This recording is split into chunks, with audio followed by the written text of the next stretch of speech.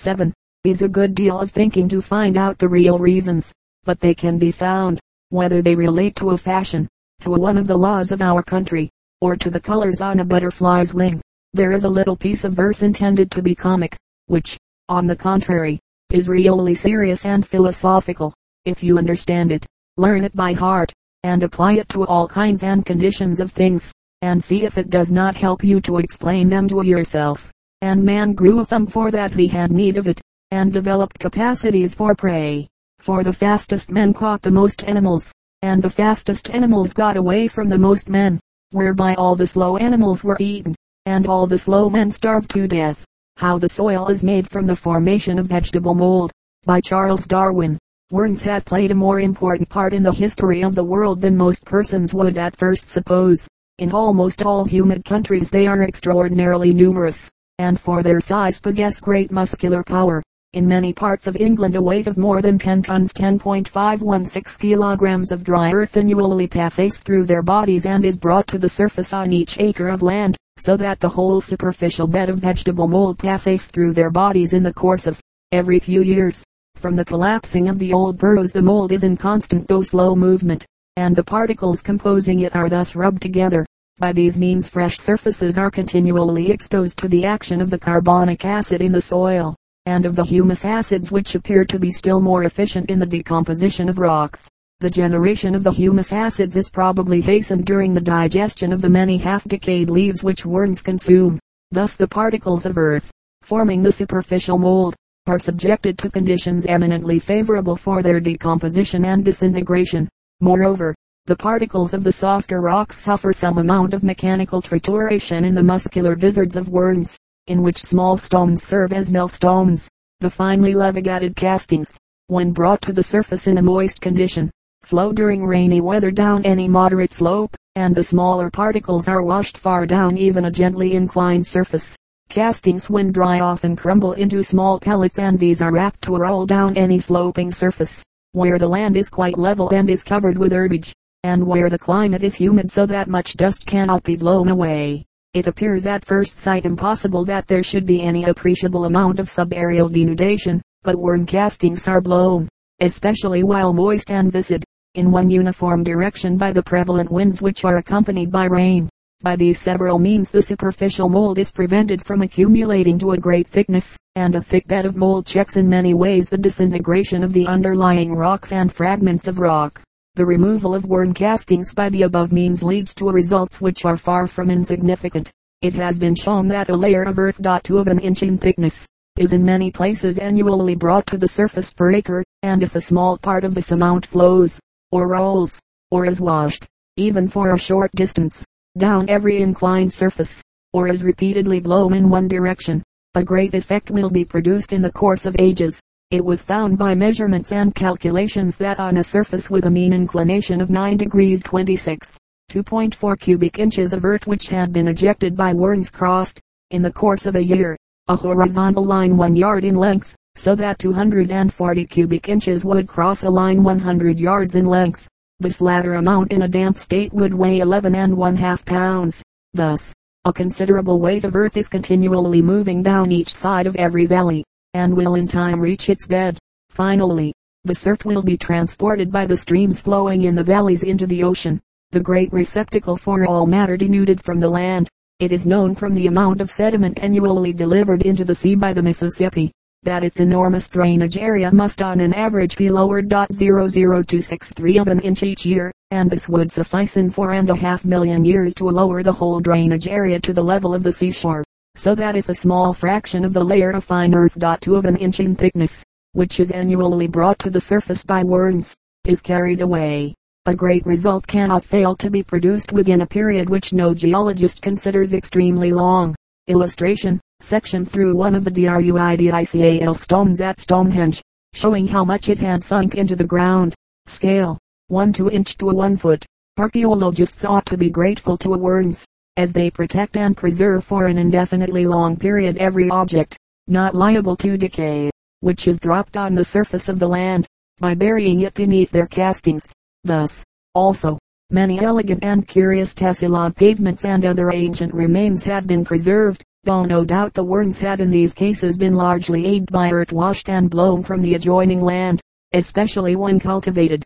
The old tessellate pavements have, however, often suffered by having subsided unequally from being unequally undermined by the worms. Even old massive walls may be undermined and subside, and no building is in this respect safe, unless the foundations lie 6 or 7 feet beneath the surface, at a depth at which worms cannot work. It is probable that many monoliths and some old walls have fallen down from having been undermined by worms. Worms prepare the ground in an excellent manner for the growth of fibrous rooted plants and for seedlings of all kinds. They periodically expose the mold to the air, and sift it so that no stones larger than the particles which they can swallow are left in it. They mingle the whole intimately together, like a gardener who prepares fine soil for his choicest plants. In this state it is well fitted to retain moisture and to absorb all soluble substances, as well as for the process of nitrification. The bones of dead animals, the harder parts of insects, the shells of land mollusks, leaves, twigs, etc. are before long all buried beneath the accumulated castings of worms, and are thus brought in a more or less decayed state within reach of the roots of plants. Worms likewise drag an infinite number of dead leaves and other parts of plants into their burrows, partly for the sake of plugging them up and partly as food. The leaves which are dragged into the burrows as food, after being torn into the finest shreds, partially digested and saturated with the intestinal and urinary secretions, are commingled with much earth.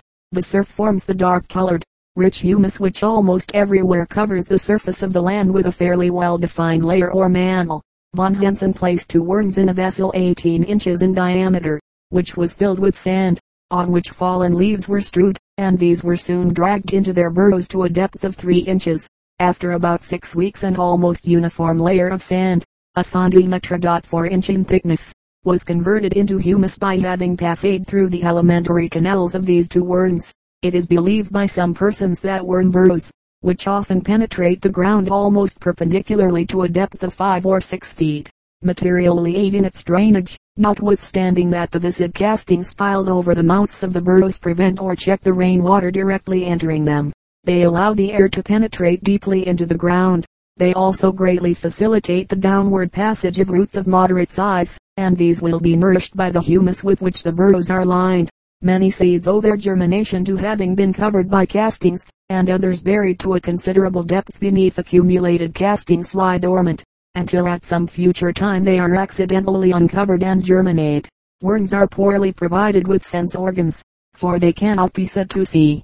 Although they can just distinguish between light and darkness, they are completely deaf, and have only a feeble power of smell. The sense of touch alone is well developed.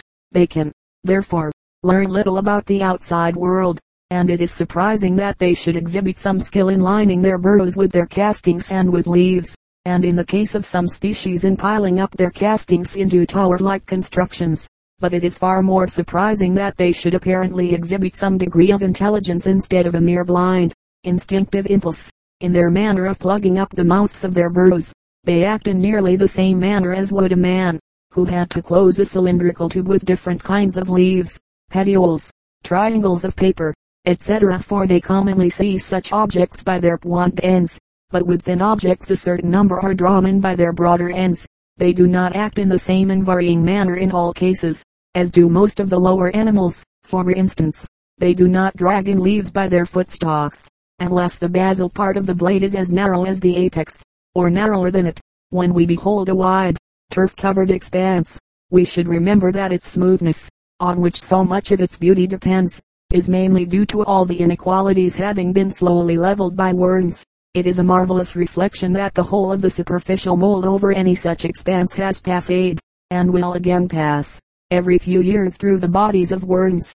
The plow is one of the most ancient and most valuable of man's inventions, but long before he existed the land was in fact regularly plowed, and still continues to be thus plowed by earthworms. It may be doubted whether there are many other animals which have played so important a part in the history of the world, as had these lowly organized creatures.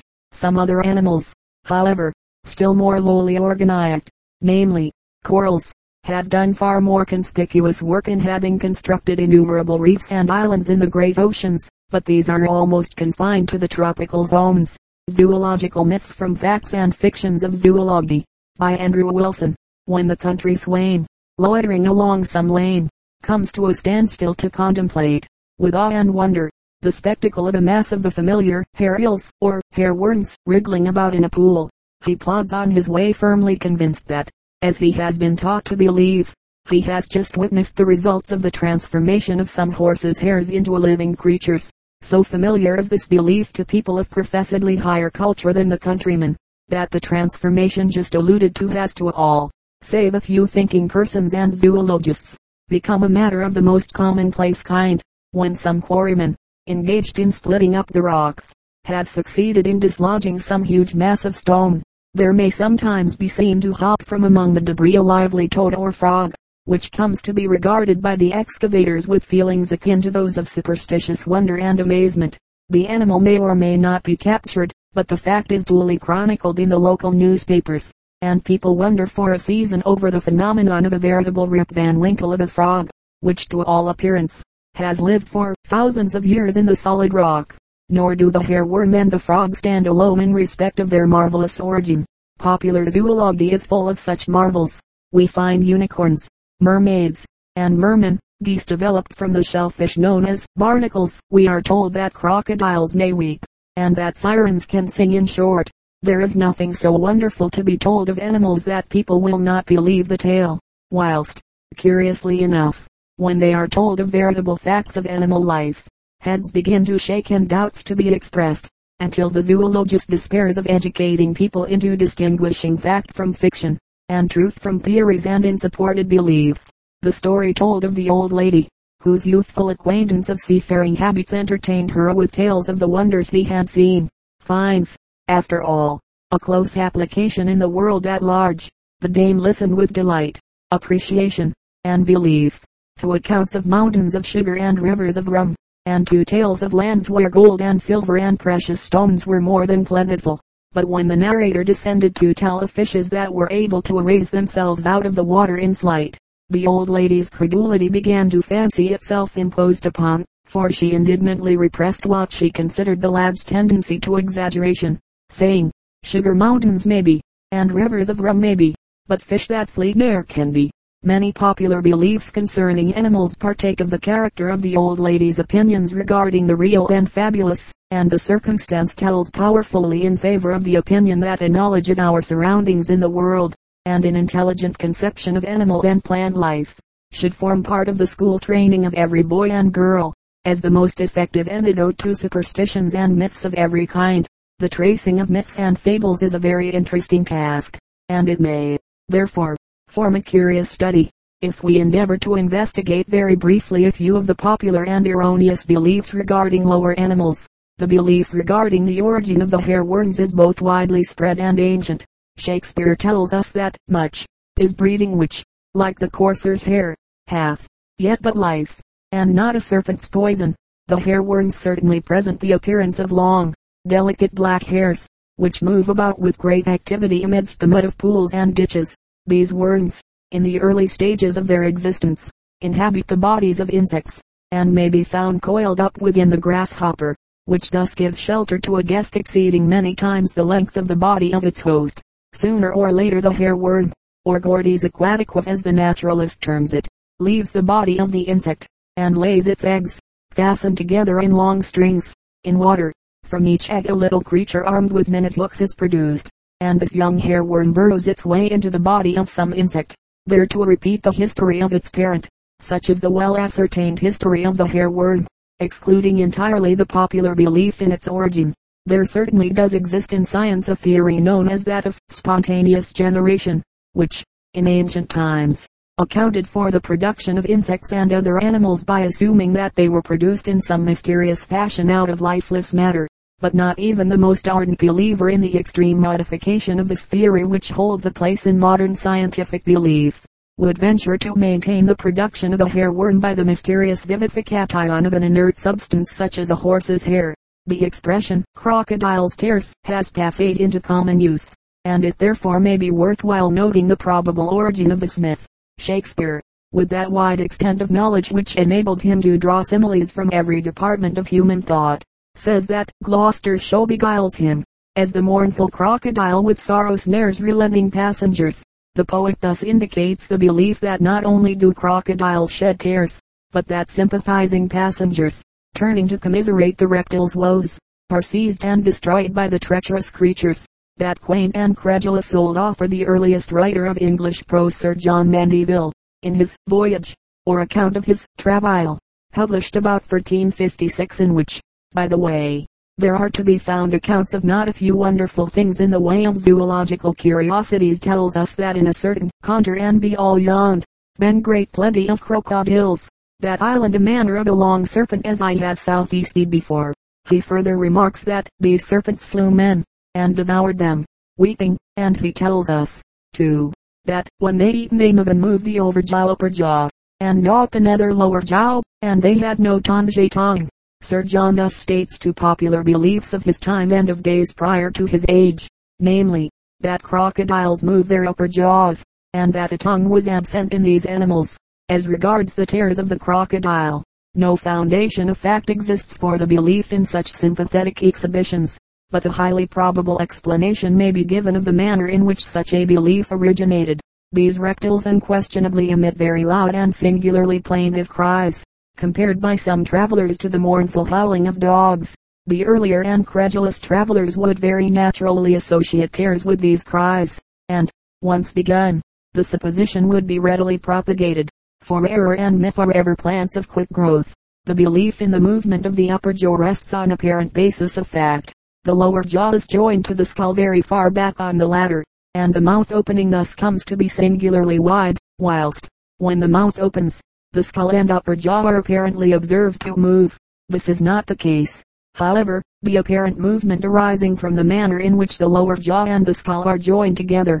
The belief in the absence of the tongue is even more readily explained. When the mouth is widely opened, no tongue is to be seen.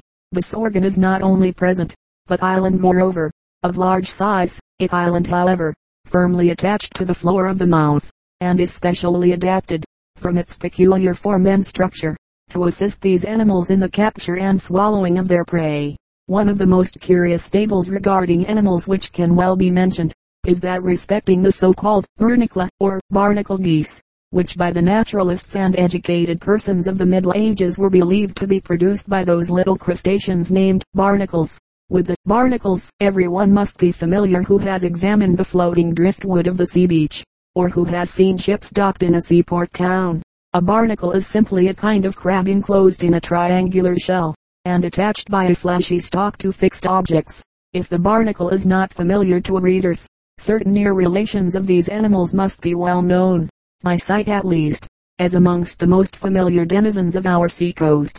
These latter are the sea acorn, or baleine, whose little conical shells we crush by hundreds as we walk over the rocks at low water mark, whilst every wooden pile immersed in the sea becomes coated in a short time with a thick crust of the sea acorns. If we place one of these little animals, barnacle, or sea acorn, the latter wanting the stalk of the former in its native waters, we shall observe a beautiful little series of feathery plumes to wave backward and forward, and ever and anon to be quickly withdrawn into the secure recesses of the shell. These organs are the modified feet of the animal, which not only serve for sweeping food particles into the mouth, but act also as breathing organs. We may, therefore, find it a curious study to inquire through what extraordinary transformation and confusion of ideas such an animal could be credited with giving origin to a veritable goose, and the investigation of the subject will also afford a singularly apt illustration of the ready manner in which the fable of 1 year or period becomes transmitted and transformed into the secure and firm belief of the next. We may begin our investigation by inquiring into some of the opinions which were entertained on this subject and ventilated by certain old writers. Between 1154 and 1189 Giraldus Cambrensis, in a work entitled Topographia Hybridii, written in Latin, remarks concerning many birds which are called bernici, against nature. Nature produces them in a most extraordinary way. They are like marsh geese, but somewhat smaller. They are produced from fir timber tossed along the sea, and are at first like gum. Afterward they hang down by their beaks, as if from a seaweed attached to the timber, surrounded by shells, in order to grow more freely. Giraldus is here evidently describing the barnacles themselves. He continues, having thus, in process of time, been clothed with a strong coat of feathers, they either fall into the water or fly freely away into the air. They derive their food and growth from the sap of the wood or the sea, by a secret and most wonderful process of alimentation. I have frequently, with my own eyes, seen more than 1,000 of these small bodies of birds, hanging down on the seashore from one piece of timber, enclosed in shells, and already formed. Here, again, our author is speaking of the barnacles themselves, with which he naturally confuses the geese, since he presumes the crustaceans are simply geese in an undeveloped state. He further informs his readers that, owing to their presumably marine origin, bishops and clergymen in some parts of Ireland do not scruple to dine off these birds at the time of fasting, because they are not flesh, nor born of flesh, although for certain other and theological reasons, not specially requiring to be discussed in the present instance, Giraldus disputes the legality of this practice of the Hibernian clerics. In the year 1527 appeared the History and Chronic Lives of Scotland, with the Cosmography and Descripti on Teroff. Compiled by the noble clerk Maister Hector Beese, Chanon of Aberdeen. Beese's History was written in Latin, the title we have just quoted being that of the English version of the work 1540. Which title further sets forth that Beese's work was translated lately in our vulgar and common language by Maister John Bellenden, Archdeacon of Murray, and imprinted in Edinburgh, by me Thomas Davidson, printer to the King's Nobile Grace. In this learned work the author discredits the popular ideas regarding the origin of the geese. Some men believe that Friclotes geese grows on trees by the nebis bills, Boteropinum is vain, and because the nature and procreation of Friclotes is strange, we have made no little labor and diligence to search ye Troy and verite hereof. We have sailed through ye says where Friclotes are bred, and I find by great experience, that the nature of the says is mere relevant cause of their procreation than one other thing. According to Beese, then, the nature of the says formed the chief element in the production of the geese, and our author proceeds to relate how all trees that are casing in the says by process of time appears first worm eaten, and in the small bores and hollows holes tear off growing small worms. Our author no doubt here alludes to the ravages of the teredo, or ship worm, which burrows into timber, and with which the barnacles themselves are thus confused. Then he continues, the wormies, first, shall tear height and fit, and last of all the shall tear plumies and wingies. Finally, when they are coming to the just measure and quantite of days, they flay in the air as of her fowlies do as was notably provine. In the year of God and 1,100 LXXXX, insect of Moni Pepil, beside the castle of Petslego, on the occasion referred to, Beese tells us that a great tree was cast on shore, and was divided, by order of the laird of the ground, by means of a saw.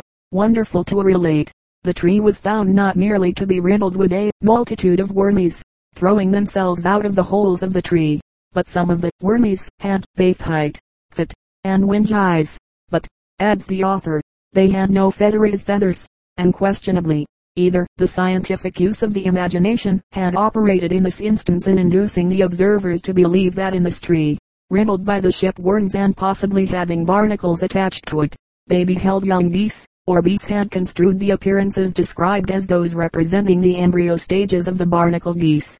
Beese further relates how a ship named the Christophora was brought to a leaf, and was broken down because her timbers had grown old and failing. In these timbers were beheld the same worm-eaten appearances, all the hollows tereof being full of days.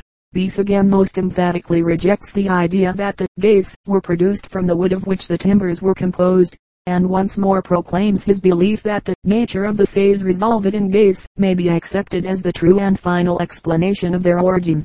A certain Maister Alexander Galloway had apparently strolled with the historian along the sea coast, the former giving his mean with Maister earnest designs to search the verite of this obscure and misty doties.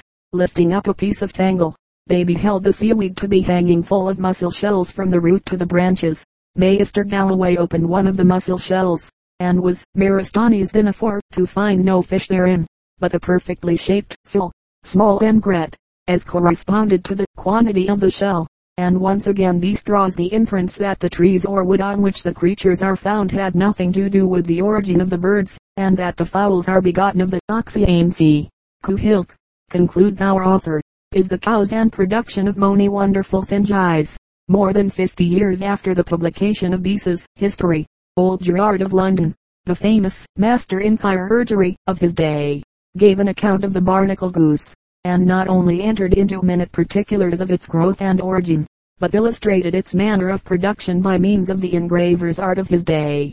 Gerard's Herbal, published in 1597, thus contains, amongst much that is curious in medical lore, a very quaint piece of zoological history.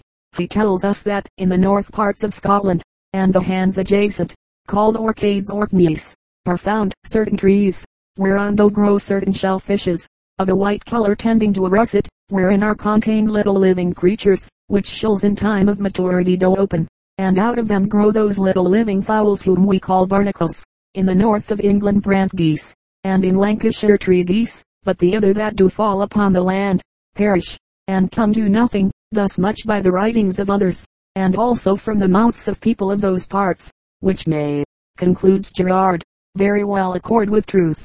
Not content with hearsay evidence, however, Gerard relates what his eyes saw and hands touched. He describes how on the coasts of a certain small hand in Lancashire called Pile of Fidders, probably Peel Island, the wreckage of ships is cast up by the waves, along with the trunks and branches of old and rotten trees. On these wooden rejectamenta a certain spume or froth grows. According to Gerard, the spume in time breatheth unto certain shells, in shape like those of the mussel, but sharper point, and of a whitish color. This description, it may be remarked, clearly applies to the barnacles themselves. Gerard then continues to point out how, when the shell is perfectly formed, it gapeth open, and the first thing that appeareth is the foresaid lace or string, the substance described by Gerard as contained within the shell. Next come the legs of the bird hanging out, and as it groweth greater, it openeth the shell by degrees, till at length it is all come forth, and hangeth only by the bill. In short space after it cometh to full maturity, and falleth into the sea, where it gathereth feathers, and groweth to a full, bigger than a mallard, and lesser than a goose, having blacky legs and bill or beak, and feathers blacky and white, which the people of Lancashire call by no other name than a tree goose. Accompanying this description is the engraving of the barnacle tree figure 1 bearing its geese progeny. From the open shells into cases, the little geese are seen protruding, whilst several of the fully fledged fowls are disporting themselves in the sea below. Gerard's concluding piece of information, with its exordium, must not be omitted. They spawn, says the wise apothecary, as it were, in March or April. The geese are found in May or June, and come to fullness of feathers in the month after, and thus having, through God's assistance, discoursed somewhat at large of grasses, herbs, shrubs, trees, mosses, and certain excrescences of the earth, with other things incident to the historic thereof, we conclude and end our present volume, with this wonder of England, for which God's name be ever honored and praised. It is to be remarked that Gerard's description of the goose progeny of the barnacle tree exactly corresponds with the appearance of the bird known to ornithologists as the barnacle goose, and there can be no doubt that, skilled as was this author in the natural history lore of his day, there was no other feeling in his mind than that of firm belief in and pious wonder at the curious relations between the shells and their foul offspring. Gerard thus attributes the origin of the latter to the barnacles. He says nothing of the worm-eaten holes and burrows so frequently mentioned by Beese, nor would he have agreed with the latter in crediting the nature of the Oxyaceae with their production, save in so far as their barnacle parents lived and existed in the waters of the ocean. The last account of this curious fable which we may allude to in the present instance is that of Sir Robert Moray, who, in his work entitled A Relation Concerning Barnacles, published in the Philosophical Transactions of the Royal Society in 1677-78, gives a succinct account of these crustaceans and their bird progeny. Sir Robert is described as lately one of His Majesty's Council for the Kingdom of Scotland, and we may therefore justly assume his account to represent that of a cultured, observant person of his day and generation. The account begins by remarking that the most ordinary trees found in the western islands of Scotland are fir and ash, being, continues Sir Robert, in the island of East Uist, I saw lying upon the shore a cut of a large fir tree of about 2 foot diameter, and 9 or 10 foot long, which had lain so long out of the water that it was very dry, and most of the shells that had formerly covered it, were worn or rubbed off. Only on the parts that lay next the ground, there still hung multitudes of little shells, having within them little birds, perfectly shaped, supposed to be barnacles. Here again the description applies to the barnacles. The little birds they are described as containing being of course the bodies of the shellfish. The shells, continues the narrator, hang at the tree by a neck,